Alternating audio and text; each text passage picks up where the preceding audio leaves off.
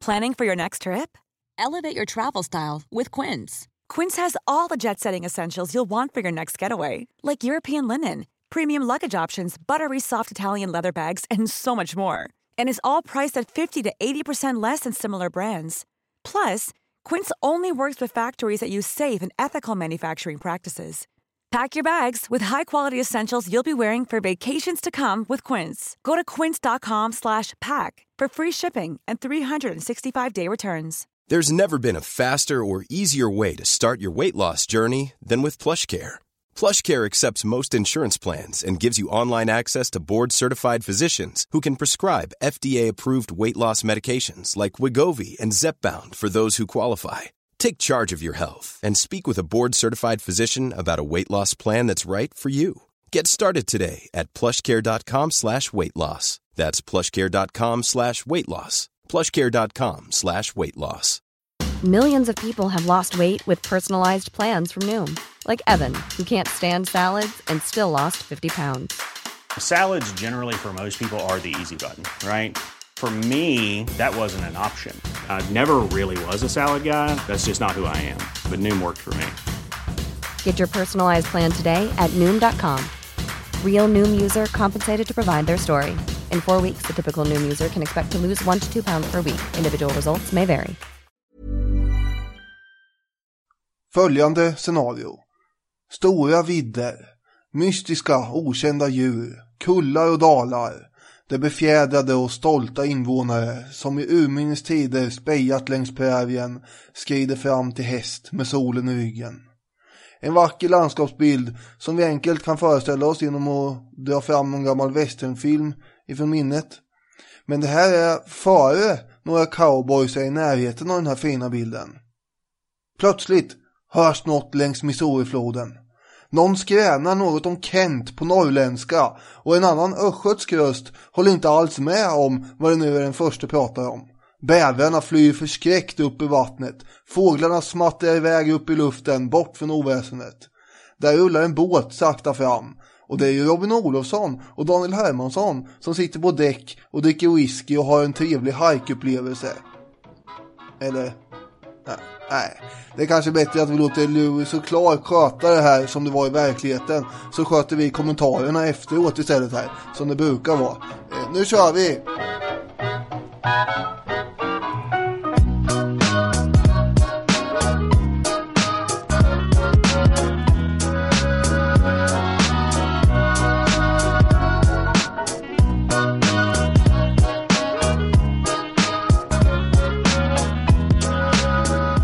Hej på er, ni är varmt välkomna till ännu ett avsnitt av Historiepodden. Den här folkbildande och underhållande podcasten som vi gör tillsammans med våra vänner på Radio Play. Ladda ner appen, gå in på hemsidan.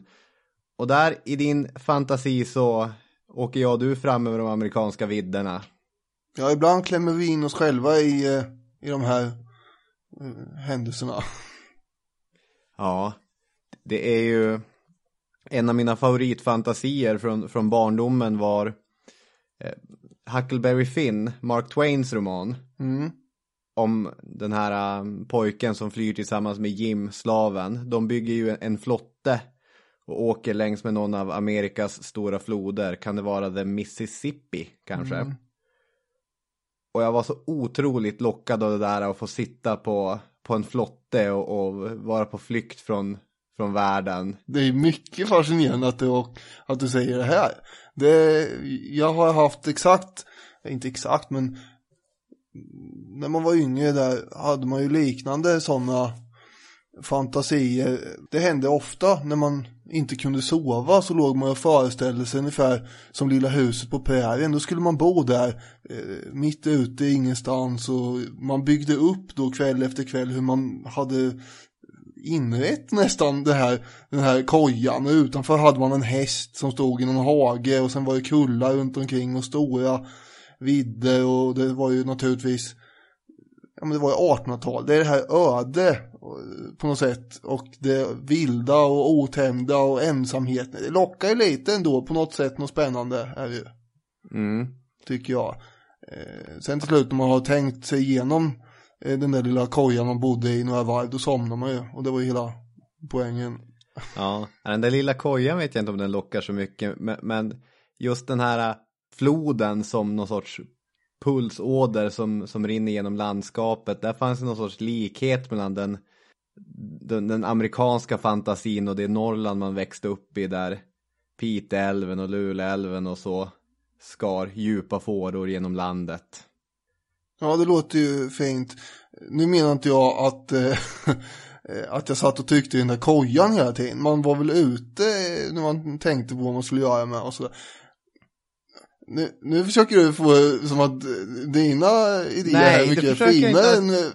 Jag försöker koppla det till Lewis och Clark, för vi ska inte prata om Stålmannen-serien från 90-talet idag. Nej, men de har ju kapat, det är ju... Louis Lane och Clark Kent har kapat namnen. Nej, men vi ska prata om ett gäng amerikanska upptäcktsresande som kommer åka längs diverse floder och över diverse berg. Men vi är inte riktigt där än, va? Nej. Jag tänker att vi ska kratta inför avsnitt 100. Jaha, vad spännande. Ja, för nu börjar vi närma sig här. Ja. Och vad ska vi göra då, är tanken? Det är avsnitt 97, det är avsnittet ni lyssnar på nu. Vi kommer fira avsnitt 100 med ett stort Q&A-avsnitt, frågor och svar. Det vill säga, så hur vi har planerat är att du ska åka upp till vackra Gävle, sitta vid mitt köksbord kring vilket podden tog sina första stapplande steg. Och så ska vi gå längs med Minnenas allé och svara på de frågorna som ni poddlyssnare verkligen vill veta. Och vi behöver frågor för att det här ska bli bra. Så att frågor framförallt om historia eller vår relation till historia och om oss och vad det kan tänkas vara. Mycket bra framlagt och beskrivet här. Det är exakt så här vi har tänkt det.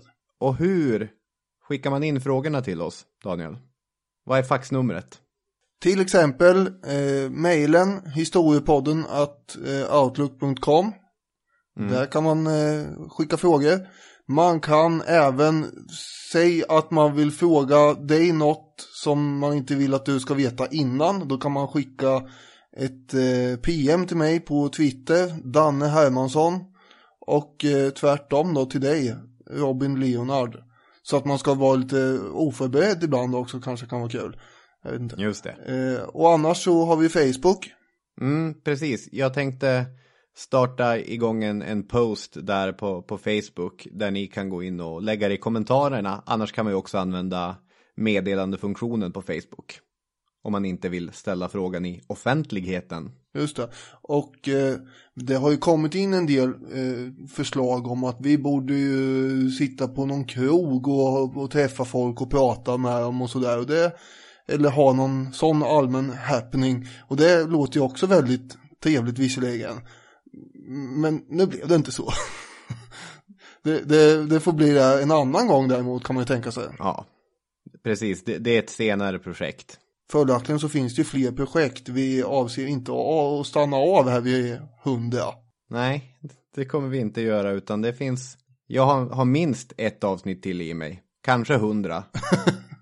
Vi ska säga så att vi har beslutat oss att lägga eventuella fasta punkter i slutet av det här avsnittet. Beroende på hur långt vi har pratat om Lewis och Clark så blir det ett hjulet. Och i slutet kommer jag också avslöja vinnaren i det Lindquiz som ni hörde för några veckor sedan. Ja.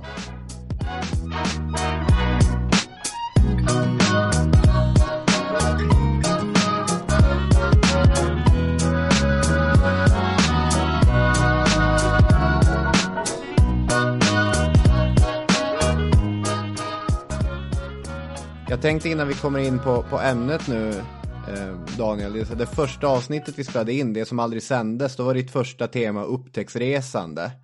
Och sen dess har vi skickat Robert E. Peary och Frederick Cook mot Nordpolen, Alexander Humboldt rakt in i Sydamerika, och nu ska vi ta Meriwether Lewis och skicka ut dem på Nordamerikas slätter. Ja. Vad är det med de här ämnena som hela tiden får dig att återvända? Det var ju lite grann det som jag försökte berätta i början, som försvann i de norrländska floderna där. Ja, men det är ju det här, på något sätt tycker jag det är fascinerande när man inte vet vad som finns runt nästa hörn och att det finns människor som hela tiden är beredda att utforska det och driver sig själva framåt av olika skäl. Det kan ju vara ära eller det kan vara ren och skär nyfikenhet som driver på människor. Och det är olika beroende på person. Men jag tycker det är spännande med sådana här ämnen. Och därför är ju inte det här det sista upptäckarämnet vi har. Men just Nordamerika har ju något alltså ändå. Ja, just det. Jag har en liten förkärlek för så här upptäcktsfärder som misslyckas. André-expeditionen när allting går käpprätt åt helvete. Men innan vi sätter igång, jag har också ett litet löfte därför att när vi har pratat under veckan, jag har varit lite grann så här, de är så uppblåsta, den här amerikanska hjälteglorian runt omkring dem och så. Men Lewis och Clark-expeditionen, den här berättelsen blir ju som bäst när man går in för den och verkligen låter sig uppslukas av storslagenheten i den och i den stora berättelsen. Så därför, jag ska försöka undvika att hela tiden påpeka att det de gör är någon typ av de är ute på ett kolonialt uppdrag. De är ju ett utforskningsuppdrag här också. Men visst, det finns ju det är ju en underliggande tanke om att det här ska ju vi ta över hela tiden. Ja. Men du har lovat att börja med lite kontext. Den 4 mars 1801 så svär Thomas Jefferson eden till presidentskapet. Och då ska vi ju tala om att han är den tredje presidenten. Inte den andra presidenten som vi råkar säga vid något tillfälle. Som en annan skarp lyssnare har noterat att det var ju inte viktigt. Utan han är den tredje, för John Adams hade ju förstås varit den andra. I farten kan det bli lite snett sådär i kronologin ibland. Men nu är det då 1801 och Jefferson är president. Det här är ju en viktig visionär och en tänkare. Och politiskt så står han för att delstaterna ska ha så mycket inflytande som möjligt och bestämmande rätt över sin egen delstat då. Och det är liksom kusten som det är det som är USA. Jag tänkte det är inte så många delstater som finns överhuvudtaget. Nej. Det är ett litet pärlband längst nordostkusten. Ja, det finns ju några södra kolonier också där. Visserligen. Om man tar vad han var för person, om man jämför med de två föregångarna, Washington och Adams, så var Jefferson lite mer anspråkslös. När de andra åkte runt i såna här stora kungavagnar med pompa och ståt ungefär, så då tog han lite mer chill, om man säger. Han kunde ta emot ambassadörer i pyjamasen. Det var liksom inte hans föregångares stil. Utan han var lite mer layback.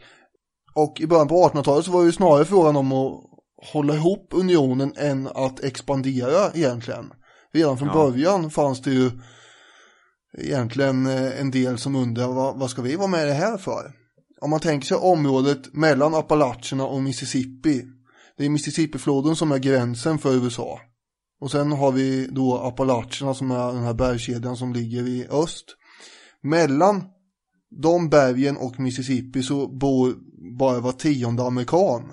Det är 500 000 människor.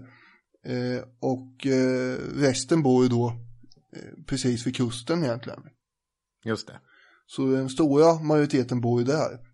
Och människorna mellan bergen och floden där, de betraktar sig ju som att de var oberoende av dem vid kusten.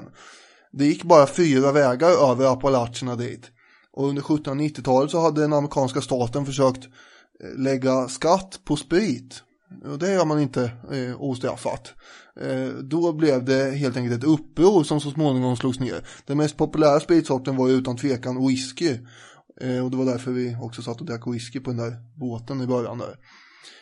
Så det här kallas ju för whiskyupproret. Och folk var ju förbannade på det här. Det är den gamla hedliga amerikanska mentaliteten. Här ska inte komma någon stat och vi har precis bytt oss loss från engelsmännen som vill ha skatt på allting. Och nu kommer de nya här också och ska ha skatt på allting. Nej. Och sen så blev det ett litet uppror som staten lyckades slå ner till slut. Men det fanns alltså spänningar här. Och de här invånarna tyckte då att vi kan ju lika gärna transportera våra varor om vi ska sälja dem ner till Mexikanska bukten och sen vidare ut i världen. Vi behöver inte gå via kusten. Vi behöver inte de här stödja östkustdelstaterna. Så det fanns ett verkligt hot om att de västra områdena skulle bryta sig loss. Och sen har vi då på andra sidan Mississippi det stora Louisiana-territoriet som formellt sett då tillhör fransmännen, åtminstone hade gjort det fram till 1762. Då ska ju spanjorerna ha tagit över det. Sen så ska då fransmännen ha fått tillbaka det på något sätt. Det är väl lite lurigt det här, hur det egentligen var. Ja, minst sagt. Framförallt det är ett enormt område det här. Det är. Och stora delar av det är ju inte obebott, för det är ju gott om ursprungsbefolkning på alla ställen. Men det är inte som att varken spanjorer eller fransmän har koloniserat det. Ja, det finns några rangliga franska fort här och var. Och framförallt så finns det ju en del trappers som vi kommer att komma in på. Det vill säga antingen amerikanska eller franska jägare. De kallas ju trappers, sådana som har gett sig ut i vildmarken och bara bor där och jagar djur för pälsens skull. Och alltså fransmännen hade ju, det var ju därifrån de krigade under sjuårskriget på 1700-talet. Så de har varit inte helt overksamma, men de hade ju tappat intresset för det här dramatiskt när vi närmar oss 1800-talet. Man ska inte Ett område som är lite intressant i Louisiana är ju New Orleans. Är ju den staden som ligger där, och det kommer ju vara av intresse för New Orleans som Jefferson och USA börjar blicka mot Louisiana-området och spinna planer på det där kanske vi ska ha. Ja, men grejen är att man vill ju ha New Orleans eftersom det är dit de här västra invånarna planerar att skicka sina varor och sälja dem därifrån. Men om man tar det området, då har de inget val. Då finns det ingen anledning för dem att bryta sig loss längre, för de är inringade då på något sätt liksom. Nej. Så det är därför som Jefferson är väldigt intresserad av att lägga vantarna på New Orleans. Man ska inte blanda... Eventuell rädsla för att spanjorerna skulle lägga vantarna på New Orleans också. Ja. Så, gott om skäl. Ja. Får jag säga det här nu som jag försökt säga några gånger om Louisiana-territoriets storlek, att man inte ska blanda ihop, det var inne på det också, men man tänker lätt kanske att det är delstaten Louisiana, men det är bara en liten pluttdel av det här. Här pratar vi alltså om de här delstaterna som utgör det här området, de moderna, det är ju Arkansas, Oklahoma, Missouri, Kansas, Iowa, Nebraska, South och North Dakota, Montana och Wyoming, och egentligen östra Colorado också. Det är ett jätteområde det här. Så det är superduper stort. Och förstås var det flodsystemen som var väldigt viktiga transportleder. Det tog lång tid att resa överhuvudtaget på den här tiden. Bästa vägen var mellan Boston och New York. Väster om Appalacherna fanns inga vägar överhuvudtaget, bara en annan upptrampad stig. Och förflytta människor eller brev från Mississippi till kusten tog ju 6 veckor. Just det. Jag försöker måla upp en bild av vad det är för värld vi lever i. Det är inte riktigt samma värld som i slutet av 1800-talet. Allting sker ju med transport av vagnar eller oxar. Alltså oxar som drar vagnar då. Eller hästar. Det är enorma avstånd och alltså de människor som levde då hade ju inte en aning om att teknologin skulle ta den utveckling den skulle ta under århundradet. Allt handlar om muskelkraft här, eller möjligen vind- och vattenkraft, men man har ju inte så stora aningar om det här med vad ångan ska skapa alldeles snart. Nej, man har väl ingen aning alls. Nej. Jefferson däremot hade hört talas om det här och var ju väldigt fascinerad av möjligheterna kring ångans kapacitet och så. Han hade ju kommit med en massa andra uppfinningar med. Han är en av de som han tänkte ut en ny form av plog. Och när han såg en luftballong första gången så såg han inte bara som en kul underhållning inte, utan det var ett transportmedel. Så han funderade mycket kring sånt där, och framförallt så ville han expandera västerut också. Och då hade han en tanke om att Möjligen så fanns en koppling mellan de här flodsystemen och Stilla havet, och det vore ju fantastiskt att undersöka. Ja, precis, för det här är ju en gammal tanke att det ska finnas en sydvästpassage, alltså hela vägen tillbaka till, vad var det Columbus egentligen hade utlovat Ferdinand och Isabella när han hade åkt mot Amerika? Det var ju att ta sig till Asien och till Indien. Och skulle man hitta en enkel väg genom de amerikanska kontinenterna så fanns ju oerhörda möjligheter till rikedom, handel och kommers. Problemet var ju det, nu hade spanjorerna kammat igenom Sydamerika.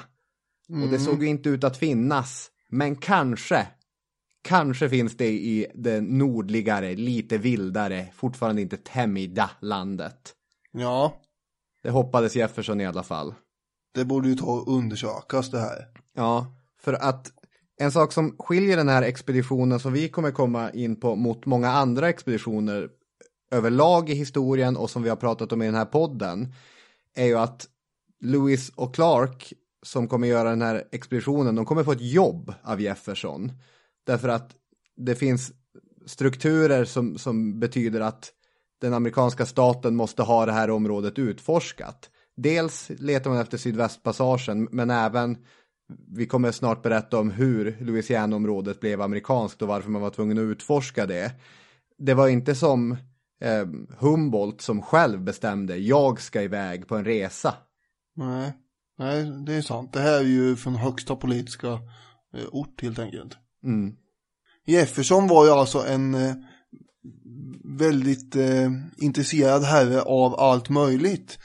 Och han hade också ett enormt bibliotek. Han hade kanske världens största bibliotek angående geografi och sådana saker, åtminstone när det gäller den här delen av världen. Väldigt mycket böcker hade han införskaffat, och ändå så fanns det ingen av de här böckerna som kunde tala om vad som fanns där exakt egentligen. Och då ska jag bjuda på ett citat här där jag för första gången tänker läsa på engelska. Så det är nymodigheter även så här i avsnitt 97. Det är Stephen Ambrose bok som kom 1996 och blev våldsamt populärt i USA. Och då kan du få säga vad den heter. Är det den som heter Undaunted Courage? Ja, det har hakat upp det på den här titeln, vet jag. Ja, men allt som är skrivet om dem handlar om hur modiga de är. Ja, jag får höra. Vad man trodde kunde finnas eller inte finnas möjligen väster om Mississippi. Då står det så här: that the Blue Ridge Mountains of Virginia might be the highest on the continent, that the mammoth, the giant grand sloth and other prehistoric creatures would be found along the upper Missouri, that a mountain of pure salt a mile long lay somewhere on the Great Plains, that volcanoes might still be erupting in the Badlands of the upper Missouri, that all the great rivers of the West, the Missouri, Columbia, Colorado, and Rio Grande, rose from a single height of land and flowed off in their several directions to the sea of the hemisphere. Most important, he believed there might be a water connection linked by a low portage across the mountains that would lead to the Pacific. Snyggt du. Ja, jag tycker om allt här. Ja, det är intressant att du får ut starkare patos när du läser på engelska än på svenska. Det var... Jaha. Tycker jag har ett lågt patos annars. Nej, men där jäklar vad vi sögs in i det där. Och vi fick veta att det fanns mammutar och jättesengångare. Och hela berg gjorda av salt. Ja, det var ungefär det man trodde, ja. Det var knasigt. Ja, det fanns vissa föreställningar som visade sig inte vara helt korrekta, kan man konstatera. Men å andra sidan upptäckte man Yellowstone, och det trodde man ju inte heller sina ögon när man sprang på det. Och vi kommer också upptäcka att Klippiga bergen var ju ofantligt mycket mer omfattande än man hade kunnat ana. Ja, de var både klippigare och bergigare än vad man hade tänkt sig. Jag tänkte dra en liten kort grej också om synen på indianerna, nämligen här, eftersom de råkar ju bo över hela det här området. Och både Jefferson och Lewis och Clark, de betraktar indianerna som ädla vildar ju. Det var ju liksom den bilden som hade vuxit fram under 1700-talet. Ja, lyssna på vårt avsnitt om synen på indianer. De kunde dock civiliseras och föras in i staten, tänkte man sig. Och enda skillnaden på vita och indianer var ju att, ansåg Jefferson, att religionen och indianernas vilda leverne hade fört dem till det här stadiet de var i nu. Men det var ju på grund av de omständigheter som de levde i. Så det gick ju att ändra på, var ju tanken. Däremot hade de absolut inte en likadan syn på svarta. Jefferson var väldigt intresserad av indiansk kultur men totalt ointresserad av afrikansk. Så de svarta kunde man ju inte alls föreställa sig skulle inkorporeras som medborgare i staten på samma sätt som man tänkte sig att det borde gå att göra med indianerna. Ja. Det finns en sån rasistisk tradition att man hade kopplat afrikaner till de här olika raserna som man hade destillerat fram från Noas 3 söner i den här bibelberättelsen där en av dem blir förbannad för att han ser sin pappa naken. Men indianerna, de passade inte in i det här rasschemat så att de såg man på med nya ögon som man inte hade sett på till exempel afrikaner med, eller för den delen semitiska folkslag. Så att när man upptäcker de nya kontinenterna så det passar inte in i tidigare uppfattningar som européerna har, och det kan vara det som Jefferson är ett uttryck för. Jefferson var ju en imperiebyggare i princip. Han drömde ju om att ett USA skulle sträcka sig från kust till kust och det skulle styras av en gemensam regering under liknande lagar och man skulle prata samma språk och så över hela den här kontinenten. Så han ville sprida den amerikanska revolutionens ideal, kan man säga, över hela konkarongen. Och Jefferson var ju en plantageägare från Virginia.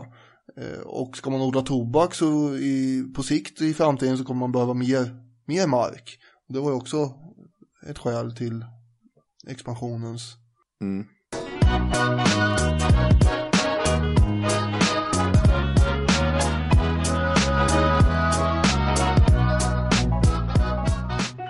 Vet du en till imperiebyggare?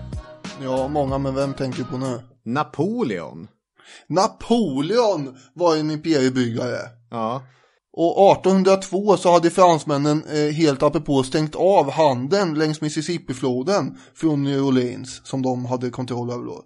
Och det här var ju inget kul. Nej, verkligen inte. Alltså, jag vet inte vart du är på väg med det här. Nej, jag är på väg till att nu måste man ju förhandla om det här. Så Jefferson skickar iväg 2 diplomater till Paris för att försöka köpa loss hela New Orleans. Och då har de har ju $10 miljoner som de har en fullmakt att spekulera med. Men helt överraskande och helt apropå så slänger Napoleons representanter istället fram, skulle ni inte ta och köpa hela konkarongen? Ja, 15 miljoner, då får ni rubbet. Ja, och de bara, oj då. Det här går lite utanför våra befogenheter, tänker jag. Precis, jag kom hit för att titta på en 2, rimligt prissatt. Och nu bara för lite mer pengar så vill du att jag ska köpa hela den här stan. Ja, ungefär så är det. Det är ju ett bra pris, men... Ja. Det är Robert Livingstone och James Moore heter de här herrarna som, de tvekar ju några minuter där, bara får vi göra det här? Kan vi göra så här verkligen? $15 miljoner, det är ändå mer än vad hela USA egentligen har i budget på ett år här. Ja. Ska vi bränna iväg det här? Ja, men då tar de beslutet på stående fot och Livingstone ska jag ha sagt när han skrev under traktaten väldigt högtidligt: vi har levat länge, men detta är det ädlaste stycke arbete i hela vårt liv. Från och med denna dag intar Förenta Staterna sin plats bland förstarangsmakterna. Och så satte han en liten kråka på det där och så skrattade de hela vägen till banken. För det blir ju stor uppståndelse i USA över det här. Nu har helt plötsligt den här staten fördubblat sitt område. Precis. Och det här då kallas the Louisiana Purchase, alltså köpet av Louisiana. Napoleon satt ju lite eget trångmål och det var ju därför han ville bli av med det här området. Det var inte så att han var generös liksom, utan han behövde ju pengar till sina äventyr i Europa. Just. Och det här har ju beskrivits som hur en tjuv säljer någonting till en hälare. där då fransmännen är tjuvarna som har roffat åt sig det här området från indianerna. Och så säljer de det till amerikanerna då som är härliga, som låtsas som att nej, men vi visste inte att det här var stöld. Nu är det vårat. För egentligen så är vi förstås andra folk som bor på det här området. Och det visste de ju om egentligen. Ja, och vi kommer träffa många av de folken under det här avsnittet. 15 miljoner dollar är såklart mycket pengar, men slår man ut det på vad de har betalat per hektar så är det en fråga om några cent. Ja. Det är bra pris. Mm. Så det här var ju bra, ja. Kongressen godkänner ju det här utan vidare och Jefferson är helt lyrisk. Nu måste det här utforskas med bara. Ja, för Jefferson, dels så drömmer han om den här sydvästpassagen som vi pratade om tidigare, men jag tänker mig det här att när man har köpt någonting, man har beställt en stor låda från internet och så får man hem den, då vill man ju utforska lådan. Man vill ju bara sprätta upp den och kolla vad finns i den här lådan egentligen. Han vill ju veta vad han har köpt. Jag vet inte varför, men jag kommer att tänka på ett par tillfällen då du har köpt saker och ting som du uppenbarligen inte vet varken vad innehåller eller hur stort det är. En gång fick jag, jag lånade ut bilen till det eller åkte och hämtade det. Det var någon enorm cykel eller något som vad var det? Jo, då hade jag köpt en cykel. Du tänkte att du bara skulle gå dit och hämta den och cykla därifrån från posten. Så jag tänkte montera ihop den utanför posten, ja. Det gick så där. Ett stort paket givetvis. Lite så här blåögt var det. Ja, jo det stod på paketet some assembly necessary. Men det var ganska much assembly necessary. Och nästa gång du skulle köpa paket, då köpte du den här tavlan som du också trodde var en liten gullig vykortsliknande sak. Men den var ju enorm och du fick gå runt med ett jättestort rör runt hela stan, var det inte så? Ja, just det, min Asienkarta som hänger här bredvid mig, som var ungefär dubbelt så stor som jag trodde den skulle vara.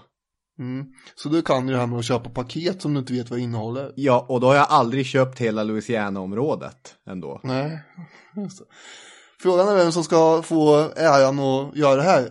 Varför inte Jeffersons egna sekreterare? Ja. Meriwether Lewis, som då, han har till och med bott i presidenthuset hos Jefferson i minst ett år. Det heter ju inte Vita huset än, det gör det först efter 1812 när man har haft det här kriget mot britterna och kåken måste målas om och sådär, då blir det Vita huset. Ja. De sitter och diskuterar väldigt mycket förstås under många och sena nätter, vad kan finnas där borta egentligen. Och så börjar de planera för det här. Och det är inte så lätt att planera för något som man inte vet vad det är, men de försöker ju ändå. Och geograferna på den här tiden trodde ju att det skulle vara 300 mil till västkusten och Stilla havet. Men det är ju dubbelt så långt. Det är längre, ja. Det doftar ju lite nepotism att man tittar över bordet. Där är ju sekreteraren min. Men han har, det finns massa fina och vettiga motiveringar till det här som jag inte har tagit ut citaten på. Ja. Alltså, han litar väl på Lewis och han vet att det är en rejäl kille helt enkelt som kan sköta det här. Och Lewis är ju en veteran från armén. Han har ju armébakgrund och han kan ju föra sig och ta hand om sig själv. Dessutom genomgår han en typ av specialträning hos Jefferson. Alltså att Jefferson själv tar på sig projektet. Jag ska göra Meriwether Lewis till kaptensmaterial. Ja, han får ju studera zoologi och geologi förstås. Och han undervisas ju i botanik av Jefferson själv. Som är väldigt botanikintresserad. Och sen så får han ju helt fria händer och värva folk själv som ska med på den här expeditionen. Och då blir det hans best friend ever, typ William Clark. Just det, hans gamla kapten från militärtiden. Och sen värvar de ungefär 35 man till. Och det är ju, de flesta där har ju militär bakgrund med. Någon är fiskare, flera jägare, det är smeder, vapenexperter och skräddare och sånt där. Värt att säga någonting om Lewis och Clark, bara hur de är. För att de kommer ju vara en sorts dynamisk duo, men de är ganska olika personer. Meriwether Lewis är ju utbildad, han är den av dem som är skickligare på att skriva. Men han är också väldigt orolig själ. Ja, en plågad människa beskrivs som manodepressiv eller kanske bipolär eller i alla fall utsatt för starka depressioner. Ja, och det kommer han ju åka ut för här ibland också. Precis, medan Clark är han är väl mer street smart, han är inte utbildad på samma sätt, men han är jämnare i humöret och han är en skicklig ledare. Mm. Och de är kaptener på lika grad, det här gör de tillsammans. Ja, och det är ju, brukar också beskrivas som ganska ovanligt att det är ett sånt teamwork som det är. Och det blir ju aldrig något gnissel om det där heller, vilket också är ganska fascinerande. Det skulle ju kunna spricka upp i en massa gräl och interna stridigheter i den här gruppen. Men det blir väldigt lite av sånt och aldrig mellan Lewis och Clark. Nej, de styr sin expedition som jag och du styr den här podden. Jag och du är kaptener på samma bas. Kommer ju förstås den självklara frågan, vem är vem här? Ja, jag satt och tänkte på det där tidigare, men jag kommer inte fram till det. Jag vet inte. Nej, jag törs inte heller spekulera. Det kanske ni kan göra. Vem av oss är Lewis och vem av oss är Clark? Ja. Törs vi för all del. En sån? Med på resan är Clarks slav York, som är då en afroamerikan som har fungerat som betjänt till Clark ända sedan han var en liten pojke. Och som är med honom nu. Och dessutom så har Lewis med sin stora, lufsiga Newfoundland-hund. Så vill man ha den där lilla huset på prärien-bilden som du var inne på i början, så ska man tänka sig att de åker omkring med en stor lufsig hund också. Mm. Och den hunden kommer ju överleva hela äventyret och dessutom få en flod uppkallad efter sig och sånt där väl. Ja, jag tänker mig att sättet att göra ungdomsfilm av det här är att berätta den helt ur hundens perspektiv. Faktum är att det har skrivits minst 2 böcker om enbart den här hunden.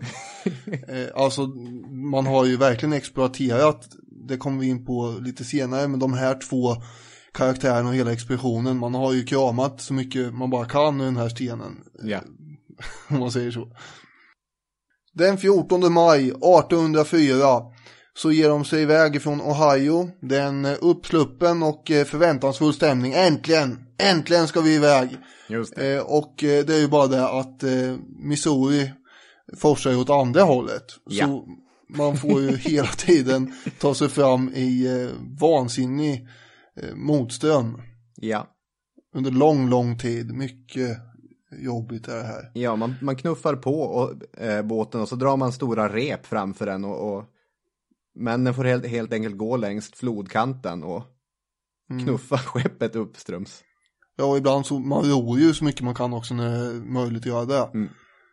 Man har alltså 2 kanoter och en lite större båt. Det är den flotta man har här. Och Lewis skriver ju att den är inte i närheten av att vara lika imponerande som Columbus flotta. Men ändå, det var den lilla flottan. Han är för övrigt på ganska gott humör här när de ska ge sig iväg. Så nu är han väl i en av sina bättre perioder. Och han skriver att ingen civiliserad människa har satt sin fot på de platser som vi nu ska tränga igenom. Våra små farkoster har allt vi behöver för att försörja oss och försvara oss. Och det går ju ganska sakta framåt eftersom bland annat så ska ju Lewis ständigt i land och undersöka varenda liten spännande växt och spana på varenda mystiskt djur han ser hela tiden. Och då sitter ju ofta Clark kvar i båten och räknar och ritar på sina kartor och så. Just det. De bokför ju ritar av 122 tidigare okända djur och 178 lika okända växter under hela den här expeditionen. De håller ganska ofta nervöst vakt här ju mer man tar sig fram längs Missouri, eftersom man har ju hört rykten från pälsjägare och annat att nu är vi snart i siournas land här och de är inte alltid jättesnälla. Nej, och den första nu säger vi indianer i hela avsnittet därför det var ju det de kallade, och det blir för omständigt att hålla på och säga ursprungsbefolkning hela tiden. Men de första indianerna de träffar säger ju det också, att här framme har ni siourna, alltså Lakota-stammen, och de är inte alltid jättesnälla.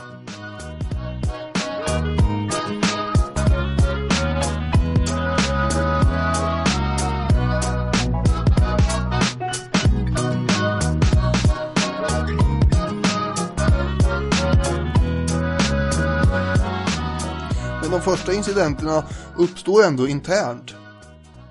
Varje militär ledare vet då att alkohol är en fråga som är av betydelse. För mycket av det hela leder ju till brist på disciplin och kontroll, och folk blir uppstudsiga och käftiga. För lite leder istället till knorr och gnäll åt det hållet. Och sen kan det då vara bra att liksom, det har en dämpande och lugnande effekt ibland också om de får lagom mängd, de det handlar om. Fredrik den store, din kompis från 1700-talet, han sa ju att varje militär ledare bör alltid se till att skrapa ihop så mycket öl och konjak man kan inför en kampanj. Det är viktigt att ha det de första 5 dagarna åtminstone. Och det var det i det här fallet med. Man hade med sig 120 liter whisky ungefär, det skulle räcka 104 dagar. Det visste man att det kommer att ta slut. Men så länge alla fick lika mycket och att det tog slut samtidigt, så var kanske inte det så farligt. Nej. Bara ingen jävel gick och tog en slurk mer än man skulle. Och då var det problemet, den 28 juni så var en av vakterna som skulle hålla vakt då, John Collins, som fick för sig att ta en liten klunk där ändå. Ja, han kan inte skada så mycket. En liten till kanske. Ja, han tog en liten till och sen slutade med att han blev apfull. Och sen då när han blev upptäckt så kan man tänka sig att det skulle bli den här Hugh Hall som upptäcker honom skulle slå larm. Nej, det gör han inte. Istället så blir han erbjuden en skvätt av den här Collins. Ja, sitter du här och dricker? Ja, trevligt, säger han. Och då tar han också. Och så är båda fulla som ägg. Och det här vetar upp de andra ganska mycket där på morgonkvisten när de upptäcker de där två. Så Clark kan upprätta en domstol på plats, och under tiden så passar Lewis iväg och slinka iväg på sina strapatser.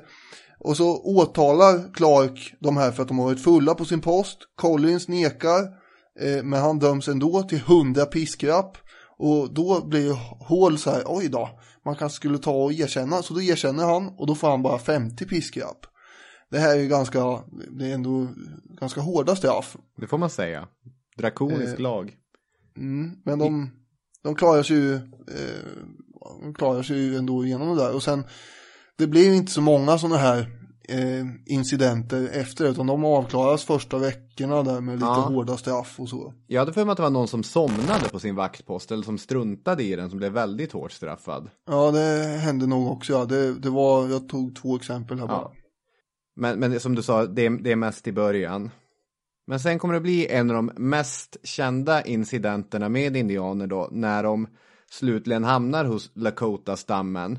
Och Lakota är ju en väldigt känd indianstam. Alltså 25 år efter det att Lewis och Clark har passerat så kommer en blivande hövding födas inom en av de här stammarna. En viss Sitting Bull till exempel. Röda molnet är väl Oglala-stammen som också är en Sioux-stam. Just det, ja. Och de var inte jordbrukare, men de levde i en typ av symbios med en annan indianstam i närheten, Arikara-stammen. Och det här att från de jordbrukande indianerna så fick de majs och hästar. Och i gengäld så tolererade de att Arikara var där överhuvudtaget, samtidigt som det skedde någon typ av handel mellan dem. Och det här är ett sätt att leva som man kan hitta på många ställen under många olika perioder i historien. Jag kommer att tänka på till exempel mongolerna som hade en liknande relation till bofasta farmare ute på steppen. Men Lakota, de hade dåligt rykte hos européerna eftersom det blev våldsamheter ibland. Och de krävde ganska dryga tullar för att släppa igenom människor. Och alltså, ibland så beskrivs som typ av präriens gangsters. Att det var de som kontrollerade flödet av varor. Ja, åtminstone i det här området. Ja. Och under visiten hos de här människorna så hänger smockan i luften. Det handlar om en kanot. Man hade en sorts rutin, Lewis och Clark, som ganska snabbt växer fram. Att när man träffar indianer, då först delar man ut medaljonger. På ena sidan är en bild på Thomas Jefferson. På andra sidan är det 2 händer som skakar hand då. Vänskapsmedaljonger. Så sen hade man en liten militärparad.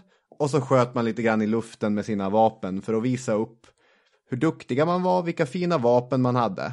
Och dessutom så berättade man att det finns en stor fader, a great father to the east. Thomas Jefferson heter han.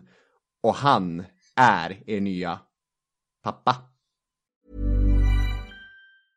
Ready to pop the question? The jewelers at BlueNile.com have got sparkle down to a science with beautiful lab-grown diamonds worthy of your most brilliant moments. Their lab-grown diamonds are independently graded and guaranteed identical to natural diamonds, and they're ready to ship to your door. Go to BlueNile.com and use promo code LISTEN to get $50 off your purchase of $500 or more. That's code LISTEN at BlueNile.com for $50 off. BlueNile.com, code LISTEN. I'm Sandra, and I'm just the professional your small business was looking for. But you didn't hire me because you didn't use LinkedIn Jobs. LinkedIn has professionals you can't find anywhere else, including those who aren't actively looking for a new job, but might be open to the perfect role, like me. In a given month, over 70% of LinkedIn users don't visit other leading job sites. So if you're not looking on LinkedIn, you'll miss out on great candidates like Sandra. Start hiring professionals like a professional. Post your free job on linkedin.com/people today. Planning for your next trip? Elevate your travel style with Quince. Quince has all the jet-setting essentials you'll want for your next getaway, like European linen, premium luggage options, buttery soft Italian leather bags, and so much more. And is all priced at 50 to 80% less than similar brands.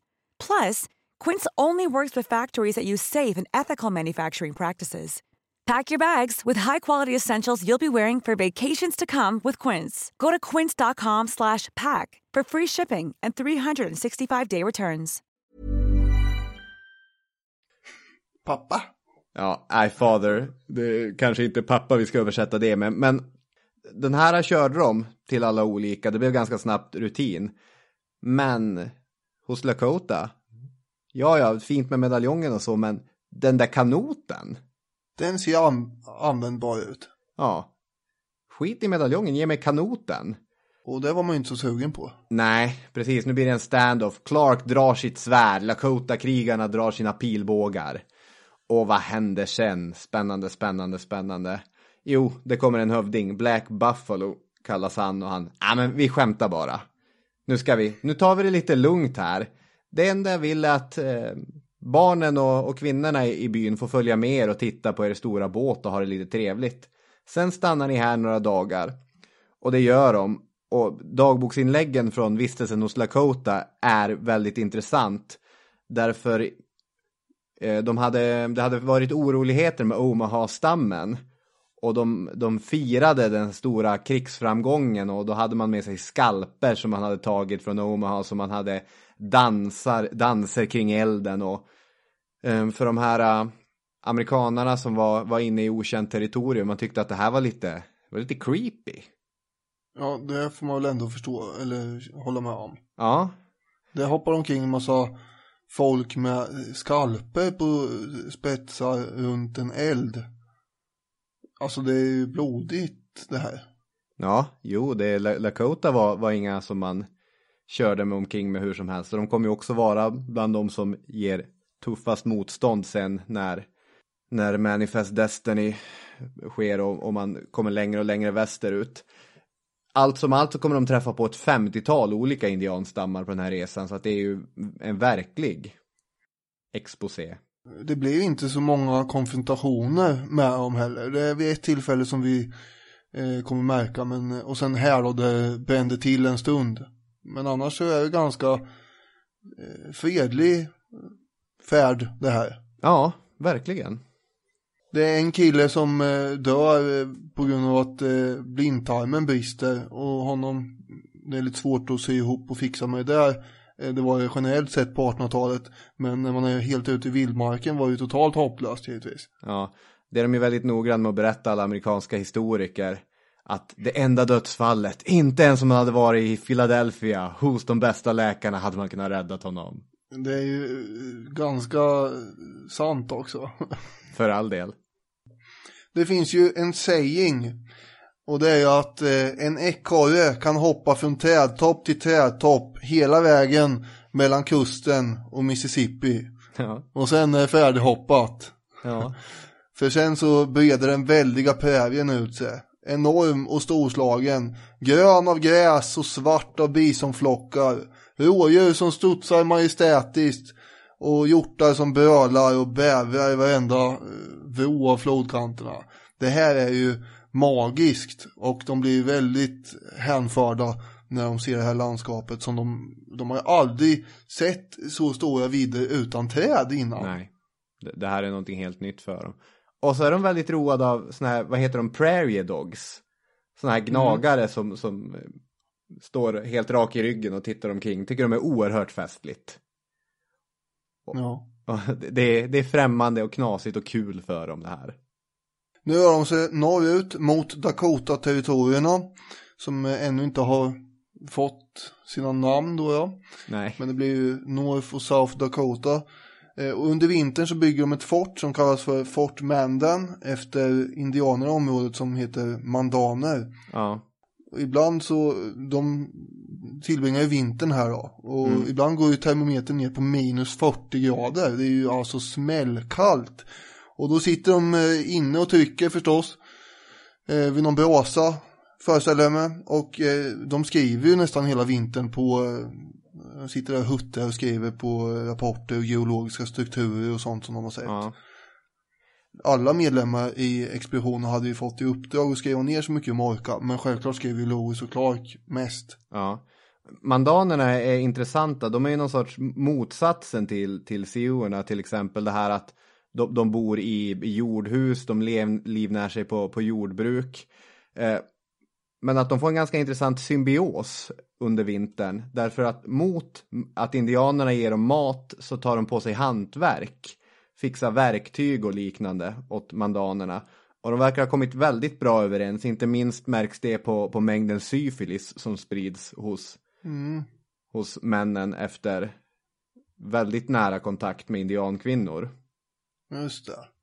Och så köper de lite kanoter av indianerna där med. För nu kommer floden och börjar bli smalare. Och då går det inte att köra runt med den där båten längre. Nej, just det, efter vintern. Mandanerna är också enormt fascinerad av den här slaven de har med sig, York. För att förvisso har de sett lite pälsjägare så, vita män. Men de har aldrig sett en afroamerikan. Nej. Och det här tycker besättningen själv är så märkligt. Därför att de är som besatta av honom. För han är stor och han är stark. Och de har den här mörka hyn. Och de skrubbar när den försvinner inte. Och det tycker de är väldigt kul. Så att det här sker en väldigt intressant kulturutbyte. De träffar också på en fransk pälsjägare som heter... Ja, varsågod Daniel. Toussaint Charbonnet. Ja. Inte så dumt. Nej, och Charbonnets fru då, han har ju en fru, eller han har två fruar. Sacagawea. Just det, Sacagawea. Hon kommer ju att bli betydelsefull här, eftersom hon kommer fungera som tolk framöver. Hon kommer från Shohoner-stammen och de bor runt Klippiga bergen och det är ju däråt man är på väg, även fast man inte vet att de finns riktigt än. Nej. Är det inte två skeljud? Shohoner? Vad sa jag då? Shohoner. Ja. Det var tvungen att ta ner mig efter mitt braiga franska uttryck. Ja, nej men det var för vi kommer säga Shohoner fler gånger. Ja, så jag tänkte att försöka etablera från början. Och hon är tolk, hon kommer vara mycket annat också. Det här blir ju en av nyckelfigurerna. Sacagawea. Absolut. De här mandanerna hade ju sagt till dem att se nu upp när ni går och vidare här för de här stora björnarna som finns. Grizzlyn. Och jaha, jag säger det där låter spännande, det här med stora björnar ungefär. Tog man emot det där. Fast man hade ju suttit hela vintern och lyssnat på det där tugget som indianerna hade via då Sacagawea. För hon fick ju översätta. Men man verkar ändå inte ha tagit det på så stort allvar. Vem har talat om en björn på 650 kilo? Ja. De måste ju överdriva. Precis. Ända tills de 3 veckor senare då när Lewis och 3 andra är ute på jakt så får de se 2 grizzlybjörnar. Intressant, tänker Lewis. Den här måste man undersöka och därmed måste man också skjuta björnen. Men det slutar med att han lyckas bara skadeskjuta den ena som rusar därifrån och den andra bara galopperar och dånar ursinnigt rakt mot Louis som får springa för livet i ungefär 100 meter innan han då i farten har lyckats ladda om och sen fäller björnen. Och på kvällen så skriver han att grizzlyn är ett mycket mer aggressivt och skräckinjagande djur än bruna och svarta björnar och kan i svåra tillstånd ofta förfölja jägaren. Det är otroligt att se vilka sår de kan tåla innan de kan slås ihjäl. Och det där beskrivs ju lite senare också, nästa månad är väl, när det är riktigt pådrag kring björnar här. Då skriver han: fram emot kvällen upptäckte männen i 2 av kanoterna en enorm björn som låg på marken ett par 100 meter från floden. 6 av dem, alla skickliga jägare, gick i land för att döda den. 4 av dem sköt samtidigt mot björnen medan 2 stod och väntade. 2 av skotten gick igenom björnens lungor. Med detsamma rusade monstret mot dem med öppet gap. Nu sköt de 2 som sparat sina skott. Den ene sårade den bara lätt. Den andra krossade som tur var björnens skuldra, men det stoppade den bara för ett ögonblick. Männen som inte hade hunnit ladda om flydde hals över huvud och björnen hann nästan ikapp dem innan de kom ner till floden. 2 räddade sig ombord i en kanot, de andra gömde sig i pilträden på stranden. Björnen kom så nära, 2 av dem, att de tvingades kasta sina vapen och hoppa i floden nedanför den 7 meter höga lodräta flodbrinken. Den rasade besten kastade sig i vattnet efter dem, men en av männen på stranden lyckades träffa den i huvudet och döda den. Efteråt hittade de 8 kulor i den stora kroppen. Så man stöter på lite sådana faror. Ja. Och mandanerna har också sagt till dem att ni kommer komma till fallande vatten och till stora berg. Och då har de inte heller riktigt tagit på allvar. Louis har suttit och skruvat sig på sin stol. Men, jag har väl sett berg. Jag vet väl vad ett berg är. Lite sådana där rinnande vatten, det har jag sett också. Jag kan, en kul grej. Gubbe, kom med något nytt. Sen kommer de till The Great Falls of Missouri, som är liksom alla vykort av fallande vatten ni någonsin har sett. Oerhört vackra. Louis konstaterar då: detta är den mest storslagna syn jag har skådat. Och det var lite annat än det här stånkandet han hade gett uttryck för innan de höll igen. Ja. Det är alltså Missouri-flodens källa. Och nu kommer man inte längre med kanot här. Alltså grejen var ju att på 1700-talet, alltså sista årtiondet där, så hade ju en Robert Gray upptäckt Columbia-floden på västkusten där i nuvarande delstaten Washington eller Oregon där, och det kallades Oregon-området i alla fall då. Och så hade han seglat upp för det där en bit, det är ju motströms från hans håll där då, och så hade han döpt floden till Columbia efter sitt fartyg. Men så hade han ju sett där att det är någon slags platå där borta. Ja, jag kom inte längre och sen drog han därifrån. Och sen nu är ju då Louis och Clark på andra sidan av de här bergen ungefär 10-12 år senare. Och då trodde man ju att det bara skulle vara en liten platå liksom. Men det här är ju enorma berg. Ja. Och de kommer att lära sig att hata de här bergen vartefter. Ja, precis. Jag skrev så här om The Great Falls of Missouri i mina anteckningar. Oerhört vackra, otvungna, vilt skummande vatten, urkrafter. Och så sen ska de ska ta sig ner för de här sluttningarna, och de går ju med tunna mokassiner. Och problemet med tunna mokassiner när man går i kaktustäta trakter är att det blir ju så mycket kaktus i fötterna. Det är ett problem där. Och den här prickly pear, alltså stickigt päron, det är som långa spikar. Och de lärde sig hata kaktusens taggar, om man säger så. Ja, och allt som hade med de här bergen att göra. Det underlättar ju inte heller att de missade en genväg som hade gjort att hade de hittat den så hade de ju då tagit sig igenom på 4 dagar. Nu tog det istället 53 dagar. Ja. Och det var en missräkning. Precis. Innan man ger sig upp här så man behövde ju ha tag i hästar också. Ja. Då kommer man att behöva få kontakt med de här berömda shoshonerna. Just det. Som bor i området. Ta ett tag innan man lyckas upprätta den kontakten. Men när man väl gör det så visar det sig att den här Sacagawea. Ja. Uttalar det. Sacagawea. Just det. hon har ju en brorsa som finns där i trakterna. Ja, det här är ju en av många oerhörda sammanträffanden. Det största får man säga. När Lewis och Clark har delat på sig och Lewis har tillsammans med ett litet scoutgäng ridit före och där är inte Sacagawea med. Och man har fått kontakt med de här shoshonerna som är i fruktansvärt dåligt skick. Alltså uthungrade och en stam som har blivit väldigt hårt ansatta av till exempel Blackfeet-indianerna som finns i närheten. Och lite motvilligt så går de med på att följa Lewis tillbaka där resten av expeditionen finns. Och då vi har en guide eller en tolk här, Sacagawea, kom så ska du få prata med den här hövdingen. Come away.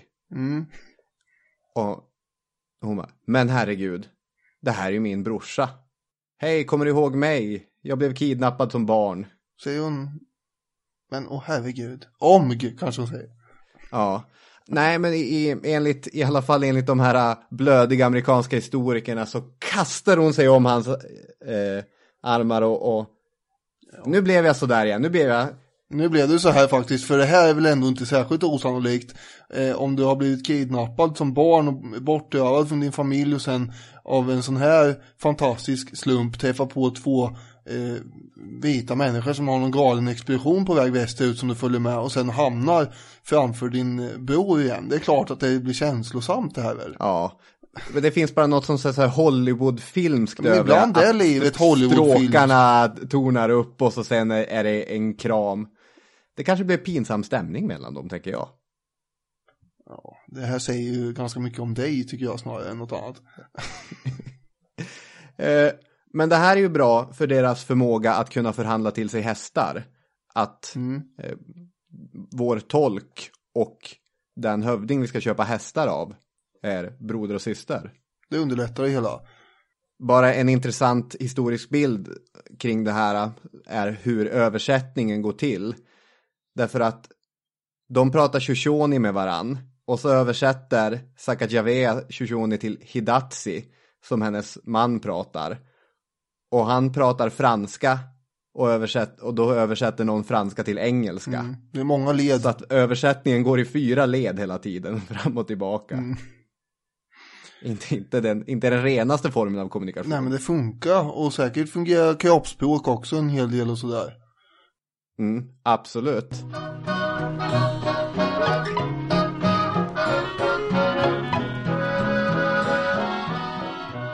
Sen då så når man till slut fram till Columbiafloden som då alltså rinner åt andra hållet. Och nu är det mycket mer behagligt och inte riktigt lika långt som den sträcka de hittills har tagit sig upp för Missouri.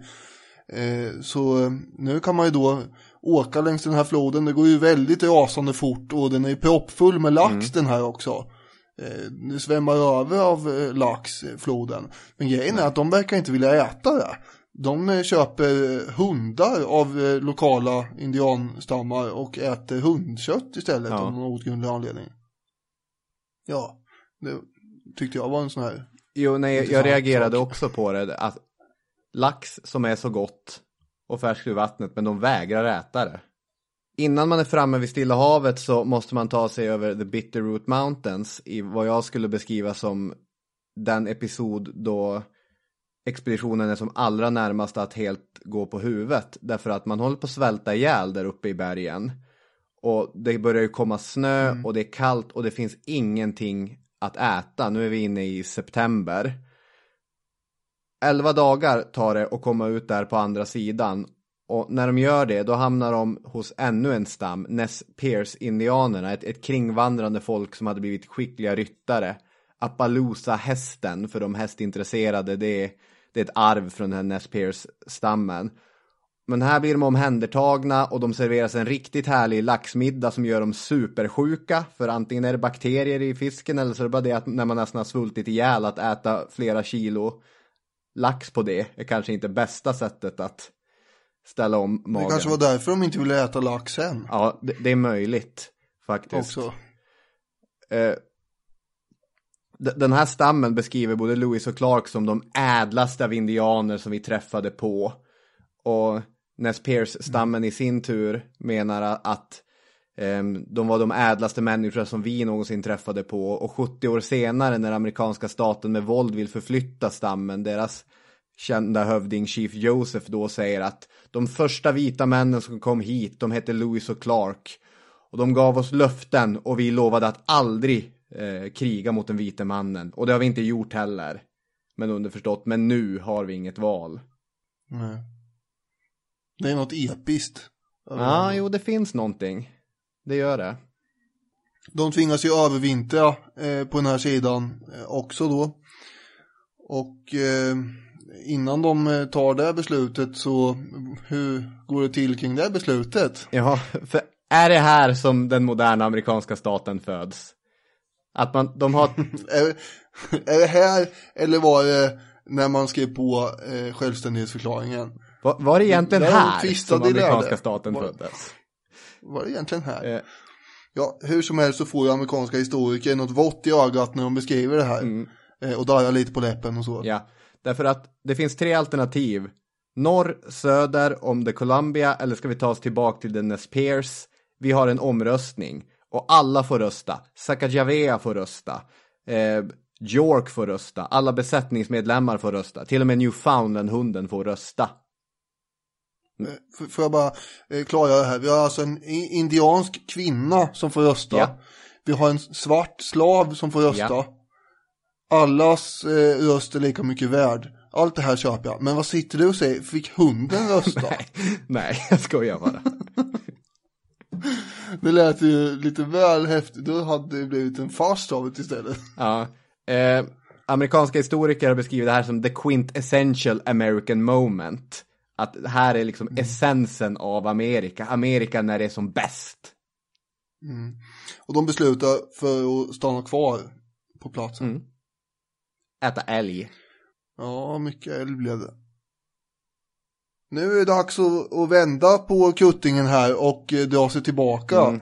5 månader har gått då har man suttit och ätit älg och väntat på ett skepp som man kan köpa nya varor från. Det har inte kommit. Det kom aldrig några skepp överhuvudtaget. Man hade ju också där tänkt sig att skicka med bud då tillbaka ifall det skulle hända någonting och de dog hela högen, eller om någonting hände så skulle man i alla fall rapportera tillbaka till Jefferson att vi har nått hit. Ja, just det. Men nu blev det inte så. Nej. Utan man fick helt enkelt bara ge sig tillbaka istället samma väg som man hade kommit. Ja. Och nu är vi inne på våren 1806. Så expeditionen har inte skickat livstecken till Jefferson förrän första vintern hos mandanerna. De har skickat tillbaka massa grejer, så att hemma i USA har man ingen aning om vad som händer egentligen. Många tror ju att de helt enkelt är döda. Att de har försvunnit. Man har tappat, det gick inget bra det här tänkte man, med den där expeditionen. Men under tiden som man sitter och tror där borta i staterna längs kusten, så har Lewis och Clark bestämt sig för att de ska ändå utforska varsin biflod där. Man har tagit sig över Klippiga bergen igen, men lite grann mer behöver vi kolla runt omkring i området här.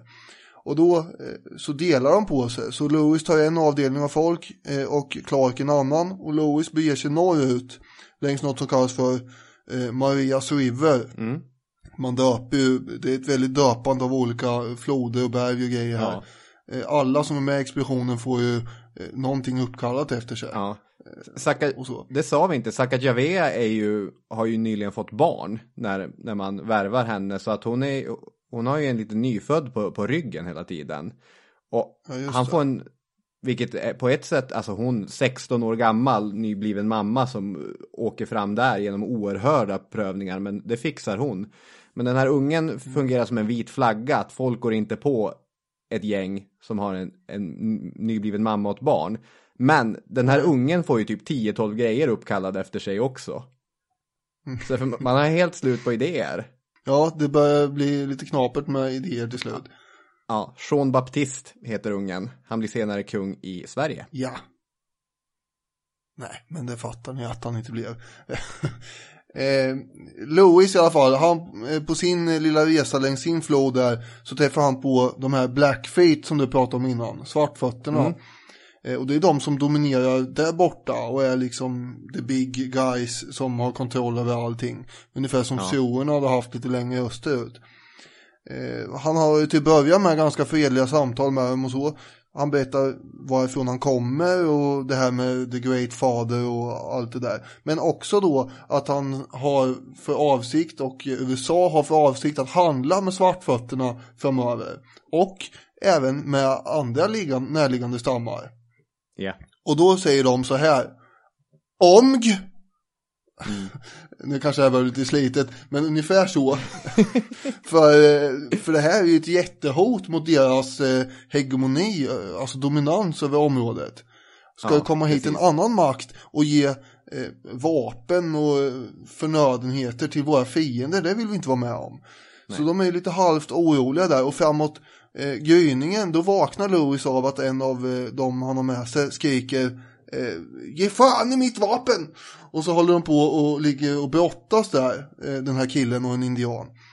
Och det slutar ju med de enda dödsfallen egentligen i strid med indianer. Den här killen hugger indianen med kniv så han dör, och Lewis skjuter en annan indian i magen. Och 6 svartfötter lägger benen på ryggen och retirerar då. Och då känner ju Lewis att nu är läge att dra härifrån så fort som möjligt. Och så möter han upp Clark vid ett ställe längre ner längs floden. Och nu bär det av en hisklig fart längs Missouri. Nu har vi ju medströms hela tiden, så nu kan man klippa många mil om dagen om det ska vara så. Ja. Lewis är deprimerad. Det blev någon typ av antiklimax att ta sig till Stilla havet. Och på vägen tillbaka så är det ganska pissig stämning. Han stjäl en kanot från en indianstam, vilket var helt emot både Jeffersons order och dessutom den liksom moraliska kodek de hade levt efter.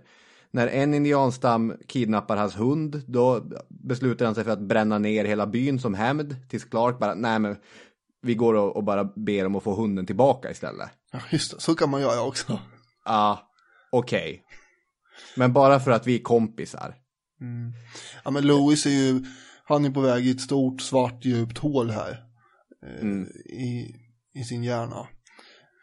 Om man ska på något sätt försvara vissa snedsteg. Ja, absolut. Till slut kommer de tillbaka till St. Louis.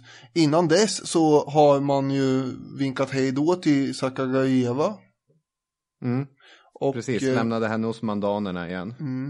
Men Clark? Ja, han tyckte ju om den där ungen så mycket, så han har ju börjat höra sig för lite grann.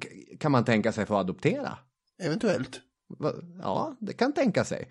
Det kommer han göra slutligen, inte här och nu, men i en feber som komplikationer av en senare förlossning något år senare, så kommer ju Sacagawea tragiskt avlida.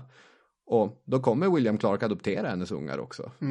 Så är det. En intressant grej innan St. Louis är när de åker förbi Lakota-stammen. För på tillbakavägen så stannar de inte. Däremot så står Lewis i fören och skriker jag ska berätta för Jefferson hur ni har betett er. Ni är bad people. Hör ni det? Och då är den här Black Buffalo som står där med sin stora fjäderskrud och ser framför mig liksom, han står ju verkligen där, men sen så tänker man att han viftar tillbaka. Hur som helst så skjuter han ju 3 skott ner i marken också.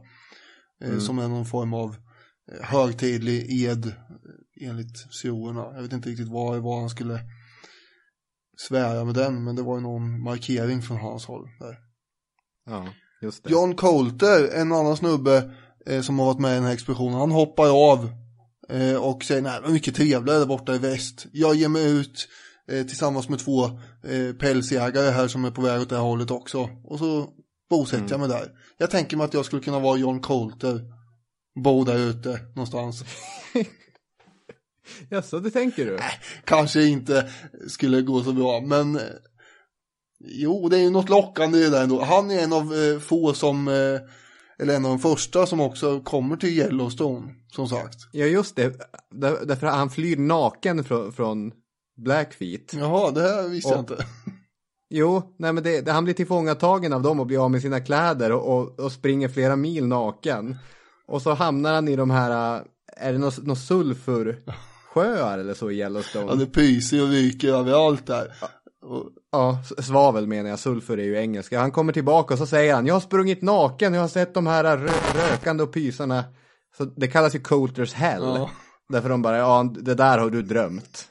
Jag vet inte om jag skulle vilja vara honom länge. Det tar tillbaka den detaljen. Det blir ju mycket stor uppståndelse när de återvänder till St. Louis. Hela stan är ute och tar emot dem. Och det är sång och dans och jippo och det är spel och glada tillrop och alla är väldigt till sig över det här ju. Vi trodde ni hade gått åt. Och hur många bor i St. Louis? Några tusen. Ja, ungefär lika många som i Arvidsjaur. Men tänk dig det här, hela stan kommer ut och möter dig när du ja, just såklart. Tillbaka. Jag ser det framför mig. Det gör det. Ja, och det här när man skulle då rapportera till presidenten om vad de har sett och sådär, vad som verkligen finns där borta i västern. Det finns ju inga skriftliga källor om det här. Ingen har ju dokumenterat hur det var när Lewis träffade Jefferson efter det här. Och då sitter ju också amerikanska historiker och bara, oh my, if there only had been a record taper in the Oval Office. Ja. För Jefferson måste ha varit väldigt förväntansfull och nyfiken på allt som de hade berättat. Men han där har blivit besviken. Eftersom det inte fanns någon, i alla fall över den biten, att det inte fanns något flodsystem som kopplar ihop hela kontinenten bort till Stilla havet. Och ska vi ta lite grann om någon form av diskussion eller resonemang kring värdet av den här expeditionen och se på det utifrån det perspektivet, vad har det tillfört och inte. De har ju hyllats som sanna amerikanska hjältar. Men man kan ifrågasätta sig när. Ja, direkt när de kom tillbaka till St. Louis visserligen. Men sen faller de ju glömska båda två. Och det finns de som hävdar att de har inte tillfört så himla mycket egentligen.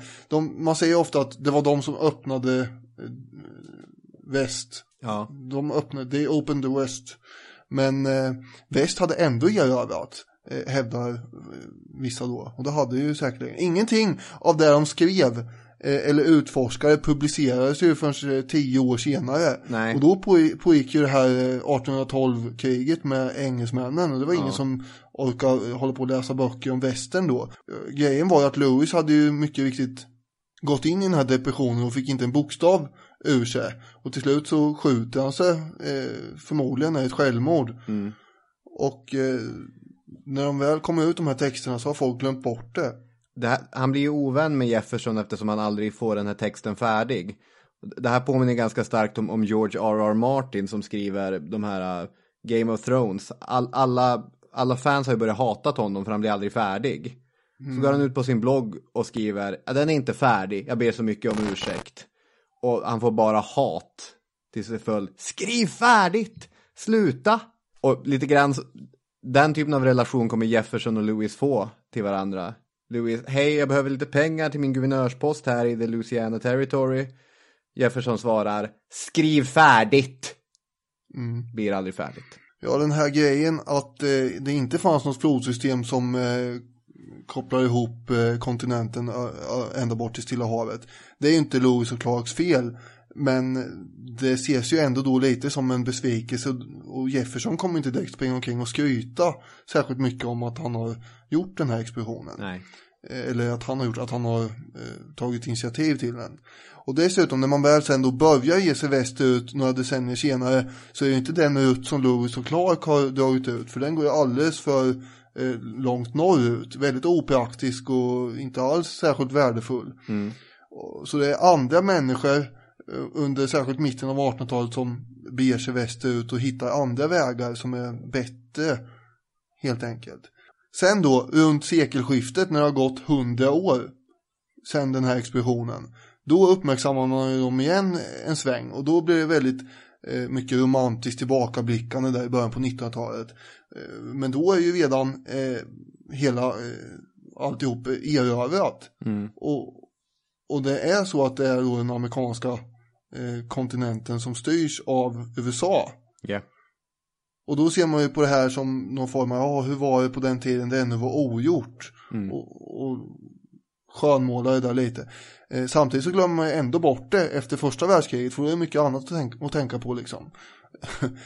Så när man väl ska skriva den här historien igen på 60-talet om erövringen av västern, då är det nästan på vippen att man glömmer bort att Lewis och Clark gjorde den här expeditionen överhuvudtaget under en period där i början på 60-talet. Men i slutet på 60-talet, då kommer det igång igen. Yes. Ända sedan dess har ju de här två spirat verkligen. Ja.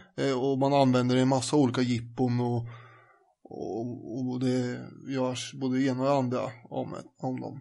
Frågan är ju snarare om de representerar en bild av ett Amerika som... Alltså det är trevligare att se på den här expeditionen och den här fredliga, gulliga utforskningsäventyret det var, än det blodiga äventyr som det istället kommer att bli senare. Ja. Jag fastnade för det här klippet från Ken Burns dokumentär Lewis och Clark från 1997. Och då är det den här indianen som säger att för oss så var det början på slutet. Men det är klart att det fanns perioder under den där vintern mellan Lewis och Clark och indianerna som var beautiful. It was the beginning of an end. What happened to our people in the years after Lewis and Clark is that we went downhill. In a nutshell, we lost. We essentially lost. Lewis and Clark, I think, expected, as well the tribes did, that things would be perfect from there on in, and people lived together in harmony, and it just didn't happen. But I think that winter there was times when that winter when it was beautiful, when it was absolutely beautiful. Jag tror det har framgått att vi är ganska fascinerade av den här episoden, och personligen tycker jag inte alls att den är värdelös expeditionen, utan det har ganska mycket fantastiskt över sig. Den uppnådde ju syftet att få upp ögonen för amerikanerna vilka stora områden som fanns i väster, och sen kan man ju ta och fundera över om det var positivt eller inte, men jag menar ändå att man fick upp ögonen för det på grund av den här expeditionen. Men med det sagt, som sagt, så glömdes ju de här två bort under stora perioder. Ja. Och det är ganska intressant att de först de senaste typ 40-50 åren har lyfts fram så mycket som de har gjort. Och det tror jag snarare är nutidsmänniskans behov av såna här hjälteikoner. Precis, för att eftersom det är dels det stora äventyret, men det är också det är byggt på kamratskap, och det är inte så blodigt, så att det finns ju, historien går ju för att använda även i en sorts modern uppfattning om det goda Amerika. Ja, det här är ju två, även om det finns inslag i det hela att Lewis hotar att bränna ner byar om man inte fick tillbaka hunden. Ja. Och att York, sen då slaven när de kom tillbaka, han ville bli frisläppt och sådär. Men då tycker Clark att han har blivit uppstudsig, så då skriver han ju till en vän att idag var jag tvungen att slå York. Yeah. Och sådär. Och det är ju, förtar ju lite av glorian på dem, men det är ändå två ganska, skulle jag hävda, sympatiska herrar om man jämför med till exempel vår vän Henry Morton Stanley, som också har, ja, men han går och jämför ju, för många upptäckare likt honom har ju hyllats, och de har skrivit sina egna böcker och de har verkligen blåst upp till enorma karaktärer. Men de var ju, om man tänker på Stanley, det var ju ett genuint praktsvin, och det är ju inte de här två på samma sätt alls. Nej. Eller hur? Nej, så är det. Men det tänker jag faller in på den typen av utforskare som du gillar bäst också. Det är som Humboldt. Humanisten Humboldt. Ja, men jag tycker det är fascinerande med de mer elaka också, eller man ska säga. Men det är inte lika lätt att gilla dem. Givetvis. Eller det går inte. Nej, så är det. Men det blir väl inget historiskt jul på det här? Nej, just det. Vi får avstå från det. Så får vi se vad som händer nästa vecka. Ja. Vem vann Lindquizet då? Jo. Bam, bam, bam, bam, bam, bam, bam, bam, bam. Martin Hugne. som förstod att Herman Lindqvist pratade om kriterierna som gällde för att bli vald till Sveriges Lucia. Just det. Grattis Martin, var inte han den enda dessutom? Ja, det var han. Det här var en svår variant jag hade. Det var en riktigt svår variant. Det kammade han hem. Bra jobbat. Då är det läge att sätta punkt för ett ganska långt avsnitt, men mycket spännande. Mycket spännande. Tack så mycket för att ni har lyssnat. Kom ihåg att gå in och skicka frågor till vårat frågor och svar avsnitt. Ja. Annars så ses vi igen nästa söndag såklart. Hej då med er! Det gör vi. Ha det bra. Hej hej!